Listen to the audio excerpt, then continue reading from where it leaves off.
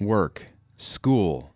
I have to pay the bills, marriage, kids, politics, social media, Facebook, Twitter, Instagram. What am I going to make for dinner? COVID-19. Life's noise can make it hard to hear God. God speaks to us in a variety of ways, and if we're not listening for it, sometimes we may not hear it. Take Elijah, for example. In 1 Kings 19, Elijah was waiting to hear a promised word from God. A great wind came, but God was not in the wind. Then an earthquake struck, but still, no word from God. After that came a fire, but God did not speak in the fire.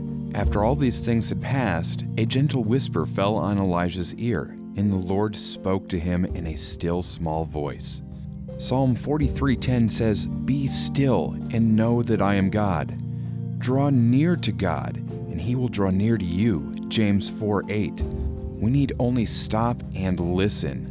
The next time you find yourself distracted by the noise of this world, stop and take a moment to reflect and listen for God's voice.